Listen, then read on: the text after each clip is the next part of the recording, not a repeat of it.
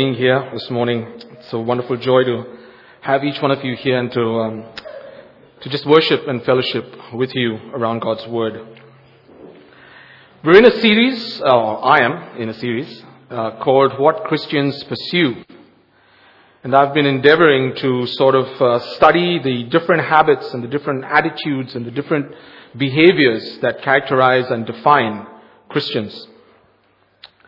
We have seen how Christians pursue Christ-likeness, how they abide in the vine, how they pursue holiness of heart, how they pursue humility that serves. And then the last few weeks we considered how Christians pursue renewal of mind, and we spent a couple of sessions in that. And all these are themes that pertain to the individual and the individual's relationship with God. Yes, there is an aspect that from the vertical relationship we have an outworking in the horizontal. Our relationship with God ought to flow out into our relationships with other believers. If we are right with God and if we are walking with Him and if we are obeying Him and living according to His commands, then we should be walking rightly with His people as well. If we are in harmony with the Father, we should be in harmony with the Father's children. But when we look at Christendom today, or all of professing evangelicalism, we find a fractured spiritual landscape. Denominations are a dime a dozen. The differences are embarrassing. Scores of initiatives have been launched to sort of overcome this disparity and this factionalism. But more often than not, they often end up doing more harm than good, because instead of settling on the highest value and providing the highest truth that God has to offer, they often end up compromising and adopting the position that's the least inconvenient.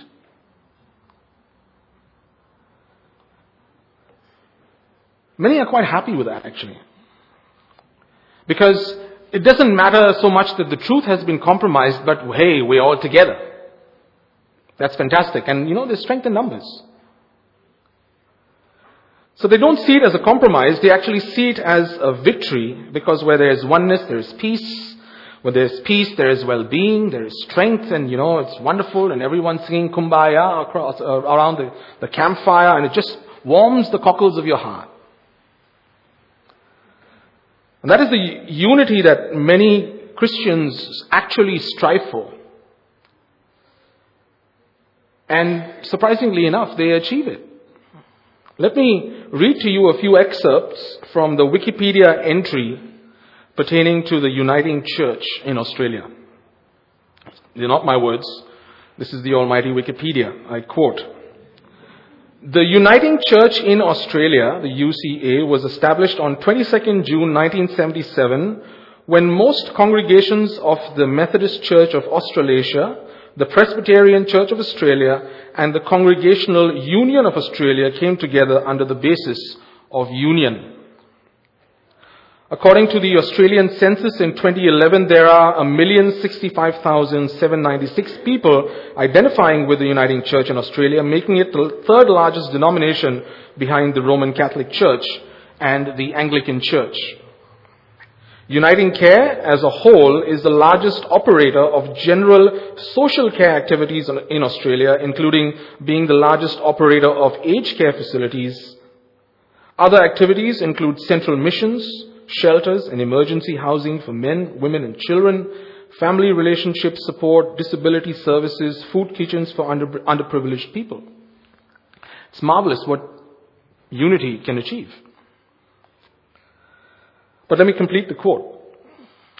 "The Uniting Church in Australia is widely considered and often described as being a progressive liberal church, ordaining gay people and women and supporting progressive causes." Unquote. When professing Christians unite, it's funny how they stop being Christian. They become more attuned to progressiveness and liberalism, and more political and more in touch with things like feminism, and more attuned to social justice. But very rarely is it reported that when such unity occurs, that the people actually become more like Christ. I have not heard of. I don't know if you have, but I have not. The unity that men bring about seems to result in less and less Christ-likeness. That to me is really curious. And don't get me wrong, I'm all for unity. Jesus was for unity. A new commandment I give to you, that you love one another, even as I have loved you, that you also love one another. By this all men will know that you are my disciples, if you have love for one another. John 13, 34 and 35. Jesus wants his disciples to be united, no doubt. But what's the model? Is it the model of the Uniting Church in Australia, where all denominations get together and form a really large 1 million+ stronghold, or is there another model? Please turn with me to your copy of God's Word, to Ephesians chapter 4, and we'll see if we can find an answer. Ephesians chapter 4, verses 1 to 6.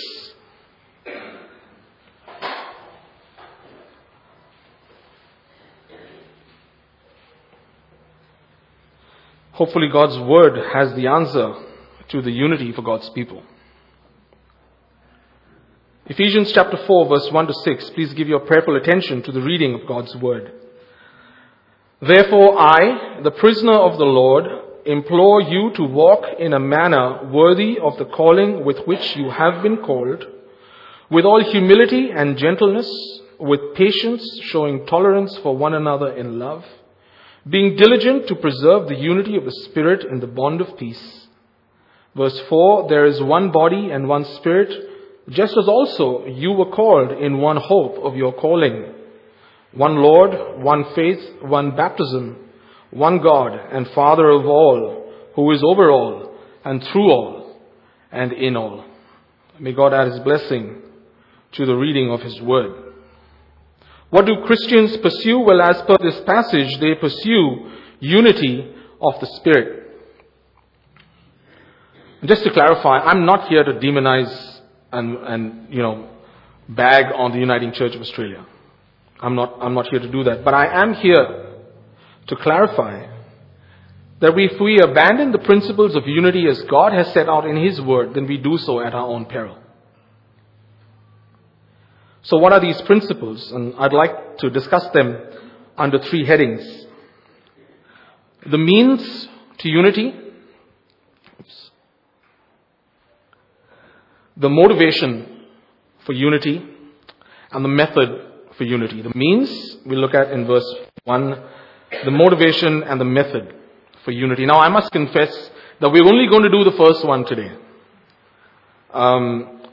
I was really disappointed that I couldn't share the whole thing, but if I was to cram the whole thing into one sermon, then I believe I would be doing the text an injustice, and I would be doing you a disservice. So God willing, next time we will look at the motivation and the method of unity, but today we want to consider the means. What is the source? Where does this unity come from? Because if we can pinpoint the source, then hopefully we have a better understanding of what this unity is and how it is to be lived out in our lives.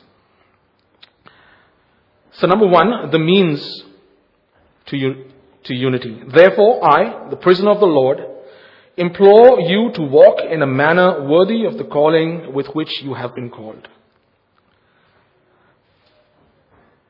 Therefore, whenever you see that word, if you've done math, I'm sure you have in school, the therefore was a sort of signal that a lot of logic has gone before in order to come to a conclusion. That this is not a whimsical sort of conclusion. It is derived. It is logical. It is rational. It makes sense. Therefore, someone has put forward an argument that hopefully makes sense. It says, because of this argument, therefore, I believe this.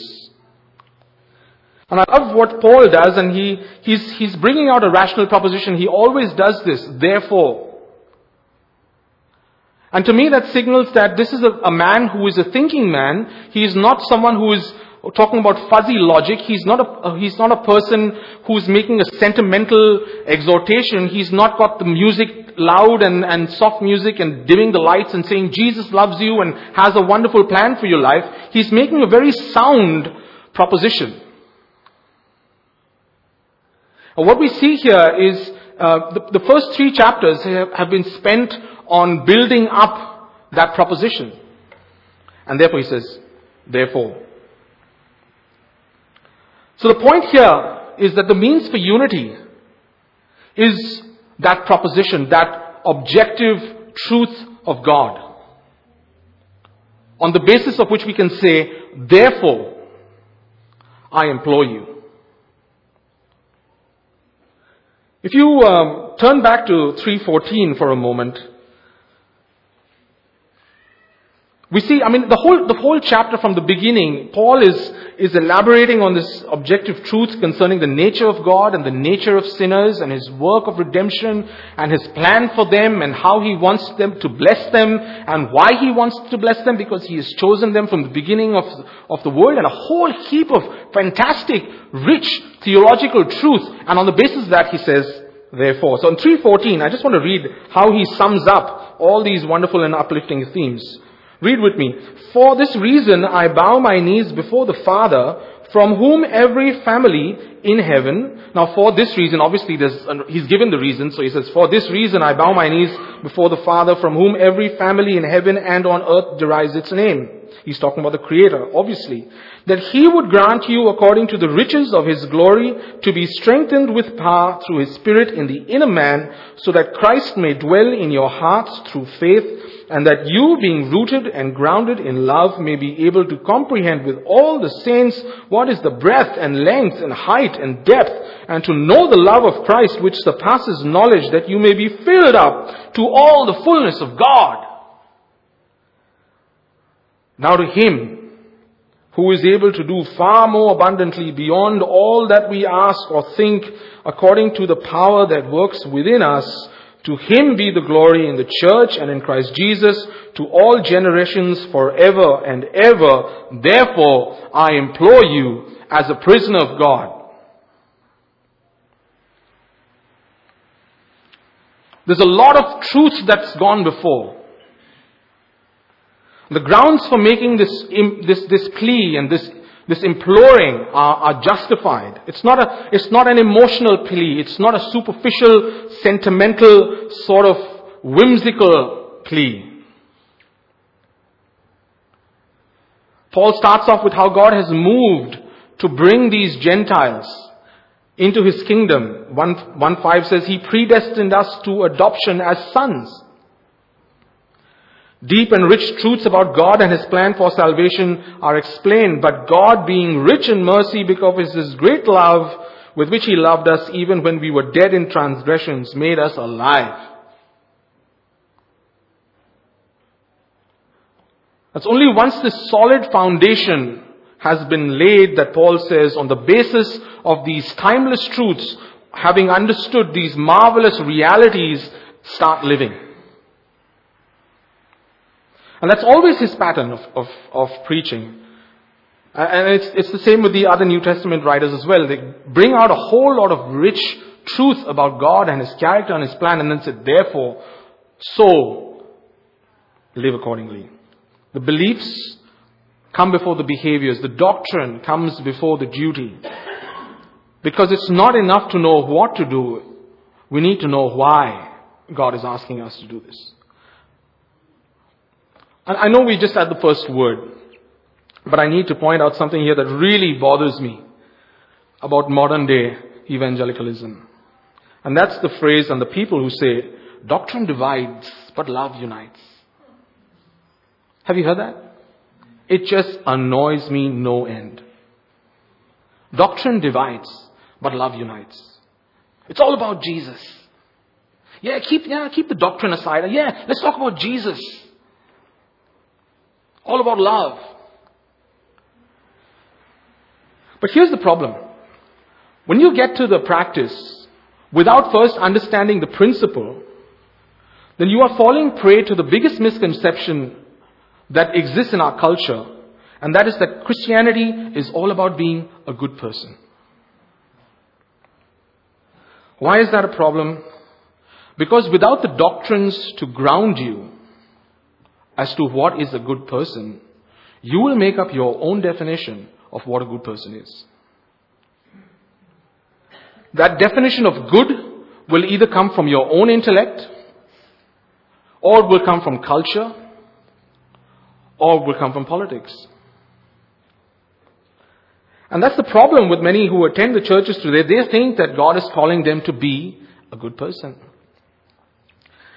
There's this move that is trying to define Christianity in very ethical terms. There's nothing wrong with that. Do not steal, do not murder, do not commit adultery. These are ethics that even our society, for the most part, would uphold. Culture and politicians would say, yeah, these are good ethical behaviors to have. But then there are plenty of ethics that culture talks about which are completely out of line with Scripture. Same-sex marriage, abortion rights, euthanasia, to name a few. So what happens then is that Scripture is twisted to somehow align with the thinking of culture, not the other way around. And so you get generation upon generation of cultural Christians who are tossed about with every new wind of doctrine because they didn't want to pay attention to the doctrine. Take a look at, I don't know how many of you are on Facebook or Twitter, but if you look at the posts of many of them, you see they're so heavily into human rights advocacy and social justice and environmental causes and all of this. My question is, what's the motivation? What's the motivation of a social justice warrior or an environmental warrior or a human rights advocate? Is their motivation the glory of God? Is their motivation the inerrancy of Scripture? Is their motivation to honor Christ? I don't see that. I don't see that at all. What I do see is a commitment to a humanist ideology that seeks to replace the true God from his rightful role as the ruler of the universe and Lord of our lives. You want me to follow a human rights Twitter page? I'll follow anyone who campaigns to save the lives of those aborted. They're human too. You want me to follow a Facebook social justice page? Sure. Does your social justice also cater to the justice needs of those who have been ostracized because they stood out against same-sex marriage? Terms like human rights and social justice sound very noble and dignified, but they are anything but. And the problem is we get sucked into these trends and these fads because some evangelical that we respect suddenly starts talking about it, or some celebrity starts talking about it, and soon we are miles away from Scripture. How does it happen? Because we refuse to learn the doctrine. There is no substitute for biblical truth because biblical truth is God's truth. And that's why, being a faithful shepherd, Paul takes his sheep through the principles of God's objective truth first. The blessings of redemption, the reality of being made alive in Christ, Paul's own responsibility as a steward. And then he concludes his teaching by telling them what he is praying for. It's a fantastic prayer. He's praying that they receive strength in the inner man through the power of the Spirit, the indwelling of Christ being established in love, comprehension with all the saints of the enormity and extent of God's love that transcends knowledge, filling up with the fullness of God. Do you see, if you go straight to the practice, do you see the richness of the principles that you are missing?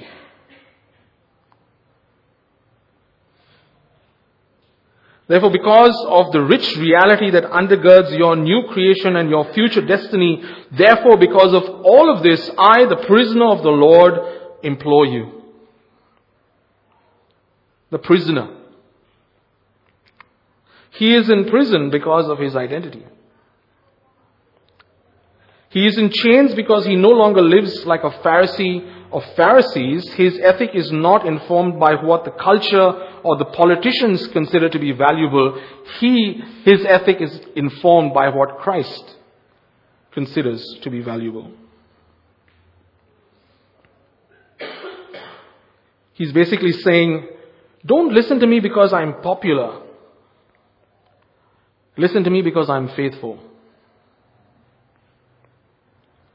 My appeal to you is not on the basis of worldly success, but on the basis of godly faithfulness. Listen to me because my present circumstances have been ordained not by the word, but by the God of this world.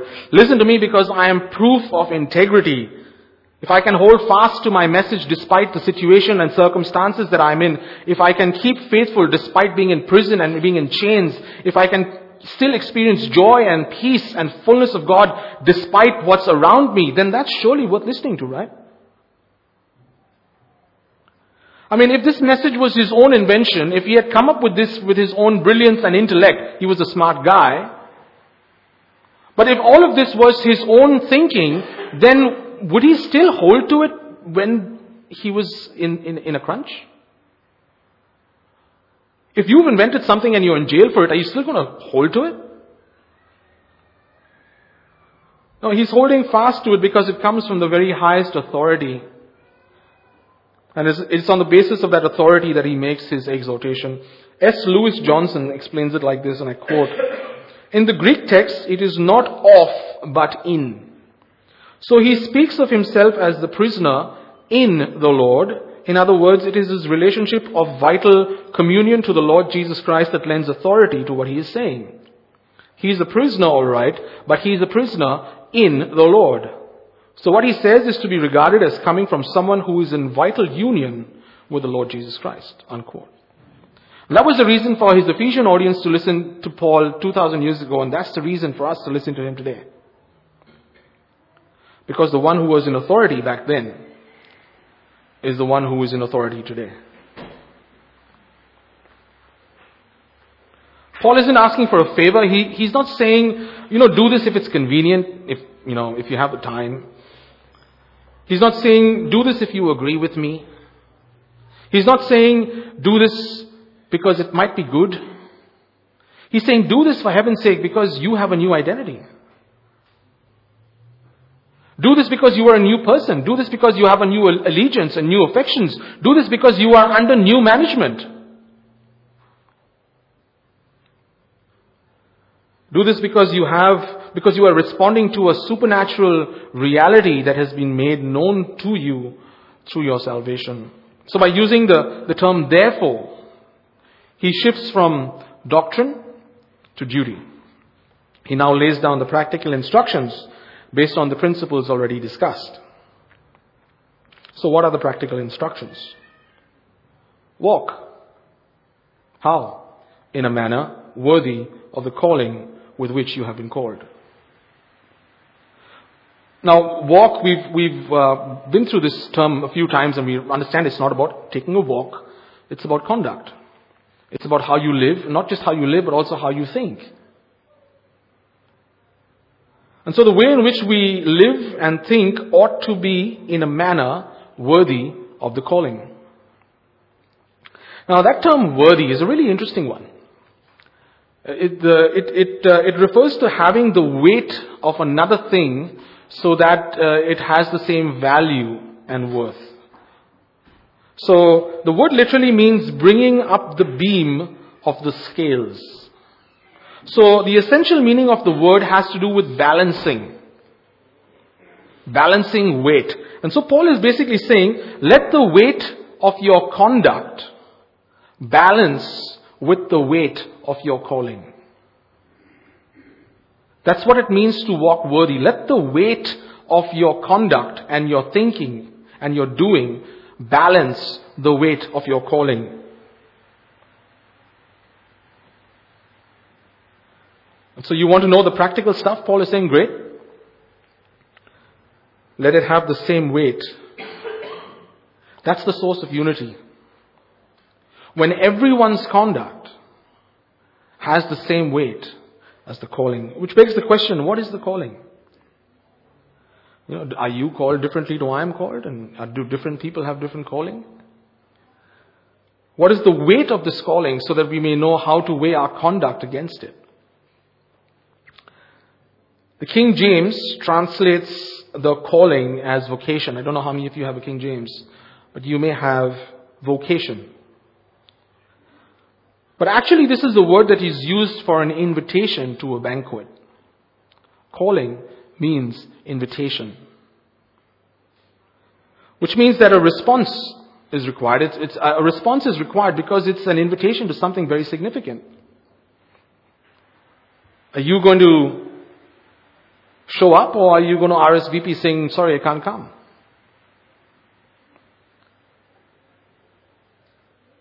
Now, you may say, what's the invitation for? I mean, how can I say whether I want to come or not if I don't know what the invite's for? Fair question. Let me give you a few ideas as to what this calling, what this invitation is for. 1 Thessalonians 4:7, for God has not called us for the purpose of impurity, but in sanctification. 2 Thessalonians 2:14, it was for this He called you through our gospel. Why? That you may gain the glory of our Lord Jesus Christ. Galatians 5:13, for you were called to freedom, brethren. 1 Timothy 6:12, fight the good fight of faith, take hold of the eternal life to which you were called. 1 Peter 3:9, for you were called for the very purpose that you might inherit a blessing. 1 Peter 5:10, the God of all grace who called you to His eternal glory in Christ. Revelation 19:9, blessed are those who are invited, called to the marriage supper of the Lamb. Scripture is clear, very clear about what the invitation is for. It is to partake in the very nature of God, which is holiness. It is to gain the glory of the Messiah. It is to experience freedom and blessing and eternal life. It is to have a seat at the table of the marriage supper of the Lamb. That is what you are being invited to. And if there is unity of the invitation, then surely that's a source of how we all can be united, because all of us have the same calling. Now, you may say, oh, no, that doesn't really float my boat. Thanks, but no thanks. And that's fine. You can take your place in the outer darkness. But there's nothing but torment and condemnation and the wrath of God. There's nothing good out there. There's no fun to be had there. There are no parties there. There's no mirth and merriment there. The only sound that you can hear outside in that outer darkness is the sound of regret. Hell is what true regret sounds like.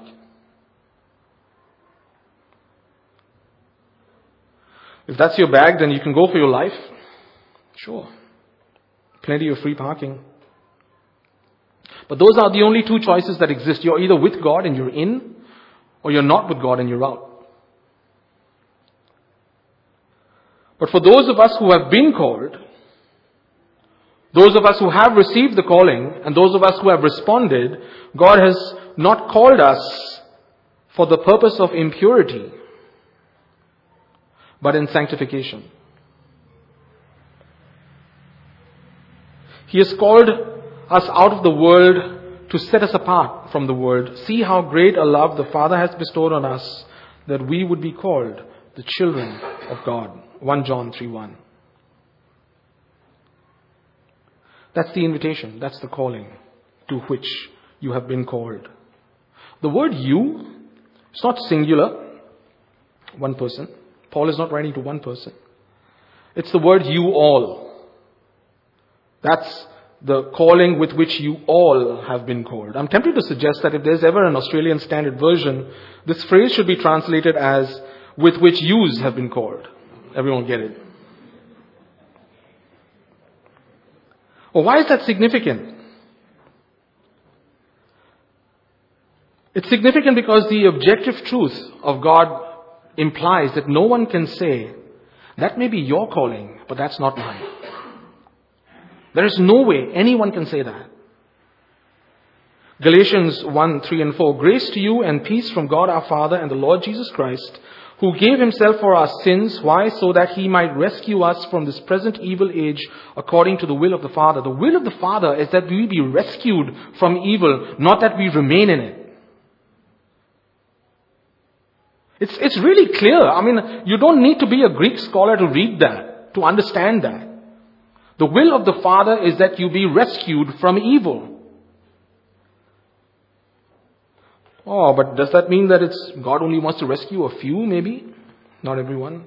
Acts 17:30. God is now declaring to who? To men. Which men? That all people, everywhere, should repent. The calling of God is not for a few people. The calling of God is not for a specific culture. It is for all men, everywhere. It's a universal declaration, repent. It's not a nice word. We don't like hearing that word. Because it means you're wrong. But that's what God's word says. Change your mind, amend your ways, turn your conduct around, and God is calling everyone and declaring to every people everywhere. 2 Peter 3:9, the Lord is not slow about his promise, as some count slowness, but is patient toward you, not wishing for any to perish, but for all to come to repentance. It's a uniform invitation across the board. That's what unites us. Each one of us has the same call by the same God to the same purpose, to the same party.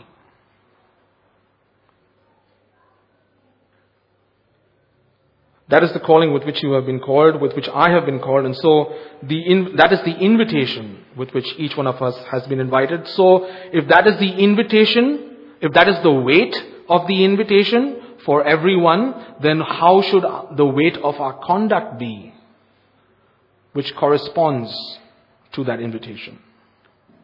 Walk in a manner worthy of the calling with which you have been called. Weigh up your conduct with the weight of the invitation to which you have been called. Some people like to say, I think God has different standards of holiness for different people. He doesn't call everyone to the same level. Some people are more holy. I struggle with that. I'm trying, but some people can be holier. Some people, it's just easier for some more people. No. God says, be holy as I am holy. There's no different standards for different people. He is the standard. The invitation is to be like Him. To have the same standards of holiness that He has. By the way, this is not an invitation for a particular stage in your life. It's an invitation to the rest of your life. First question, have you accepted the invitation? Have you picked up the phone? Have you sent a response back saying, yep, I'm in? And if you have, then the second question is your walk, is your conduct, is your thinking balanced to the weight of the call? To be a Christian is to profess that God has called you. We sometimes forget this because when we look at Christians, we see that's a person who says, I have decided to follow Jesus. And that's right. There is a personal element as well. But we must always ask, why have you decided this? Why all of a sudden did you decide to follow Jesus? The true Christian is someone who will say, I have made the decision because God has called me. I have made my decision because I heard Him call. And when God calls, the supreme creator of the universe, the King calls you, you come, right? I'm heeding the call of God, which means that there is an admission that He was the one who called. We weren't pursuing Him. He pursued us. He picked up the phone. He said, knock, knock, knock.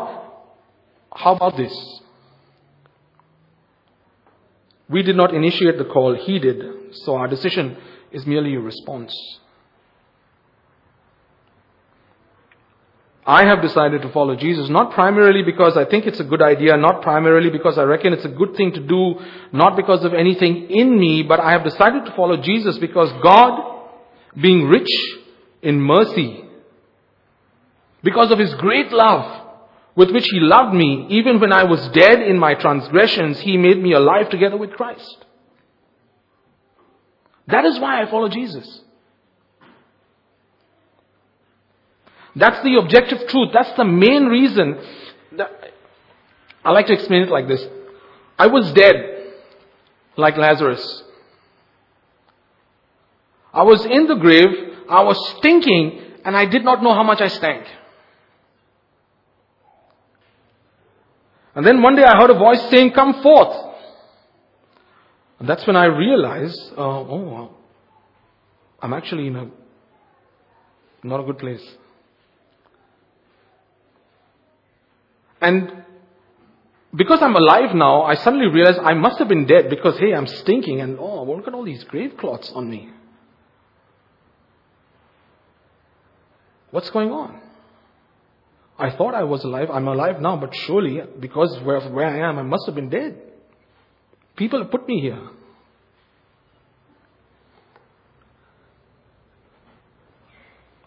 And then I heard that voice, come forth.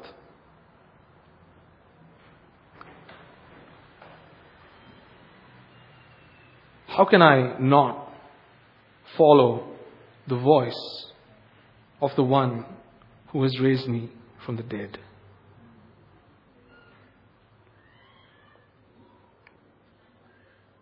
That's not just my story.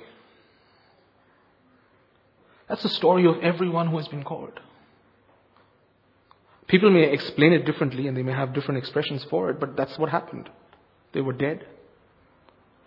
And then suddenly they heard a voice.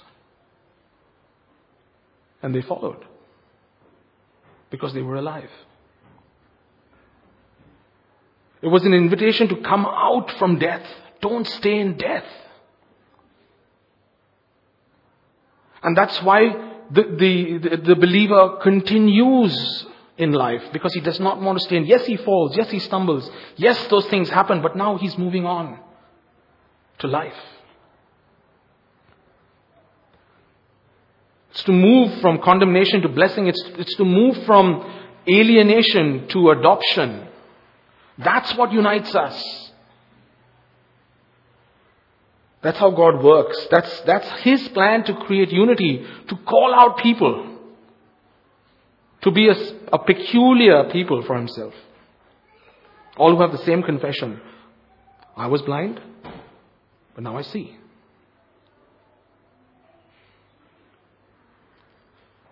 He chose us in Him before the foundation of the world, that we would be holy and blameless before Him. In love, He predestined us to adoption as sons through Jesus Christ to Himself, according to the kind intention of His will, to the praise of the glory of His grace, which He freely bestowed on us in the Beloved. In Him we have redemption through His blood, the forgiveness of our trespasses, according to the riches of His grace, which He lavished on us. In all wisdom and insight He made known to us the mystery of His will, according to His kind intention, which He purposed in Him. Why? Why? With a view to an administration suitable to the fullness of the times, that is, the summing up of all things in Christ, things in the heavens and things on the earth. In Him also we have obtained an inheritance, having been predestined according to His purpose, who works all things after the counsel of His will. Why? To the end that we who were the first to hope in Christ would be to the praise of His glory. Ephesians 1, 4-12. That's the means to the unity of the Spirit. That's how we get there. It's based on the objective truth of God's word. It's based on a fitting response to the call of God, which is an invitation to salvation and holiness and eternal life. And it is based on the uniformity of that call. We all conduct ourselves in a manner that has the same weight as the calling to which we have been called. Who can refuse? Who can refuse such a fantastic invitation? Unity has to come. It just has to come. How can it not? But not when it's based on just the practice. It first has to be based on the principle. It has the unity, our unity, has to have its source in the will of the Father who chose, and in the work of the Son, and in the work of the Spirit who calls. Ecumenism does not work because it is based in the plan and the will of men. But biblical unity works because it is based in the plan and the will of God.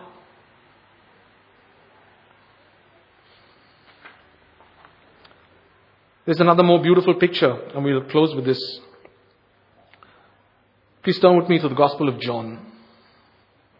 We see another picture of beautiful unity. John 17.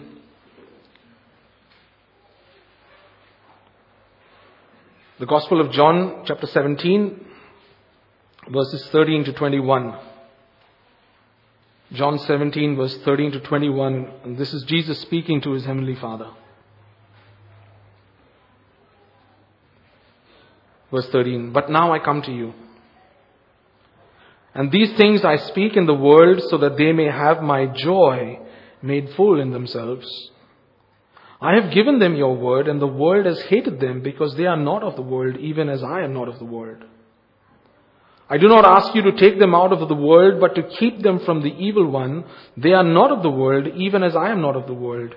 Sanctify them in the truth. Your word is truth. Verse 18, as you sent me into the world, I also have sent them into the world. For their sakes I sanctify myself, that they themselves also may be sanctified in truth. I do not ask for these. I do not ask on behalf of these alone, but for those also who believe in me through their word. Do you realize that this is Jesus praying for you? I do not ask just for these disciples who are out there sleeping in the garden. I don't just ask for them, I'm asking also for those who will believe in me because of their word. That's you and me. That's amazing to me to understand that Jesus was praying for us. And what was he praying? Verse 21, that they may all be one. How? Even as you, Father, are in me and I in you, that they also may be in us, so that the world may believe that you sent me. There can be no evangelism without unity. And there can be no unity without the truth of God. Consequently, there can be no evangelism without the truth of God. That's the true picture of Christian unity. The picture of unity within the Godhead, Father, Son, Spirit, living in perfect harmony. And that's the unity that God wants us to reflect. That is the model. That is the standard. Not different denominations coming together and saying, oh yes, we'll sing Kumbaya around the campfire. No. That is the unity. This is the unity. Father, Spirit, Son, together.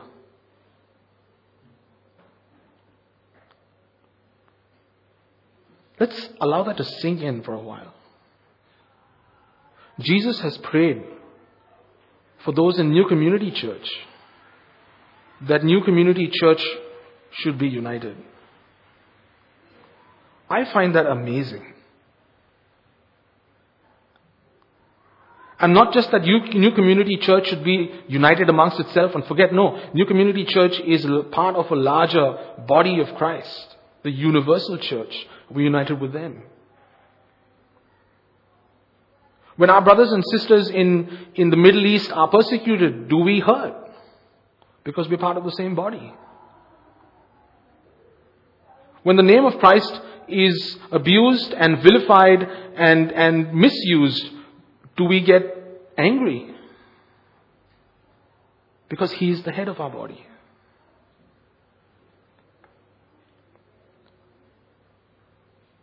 That's a huge responsibility to mirror the unity of the Trinity.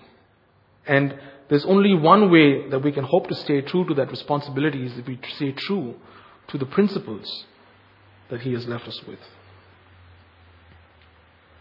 May we be a people who are united, not because we have common likes and dislikes, and not because we have a common culture, or because we have the same age group, because we have the same taste. No, that's all good reasons for unity, but may we be a people who are united primarily because of our calling.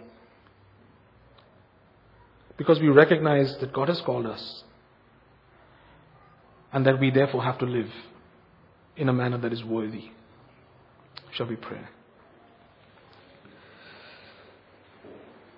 Our gracious God and loving Father, when we see the standards that You have set for us, Father, we have to confess that they are frightful.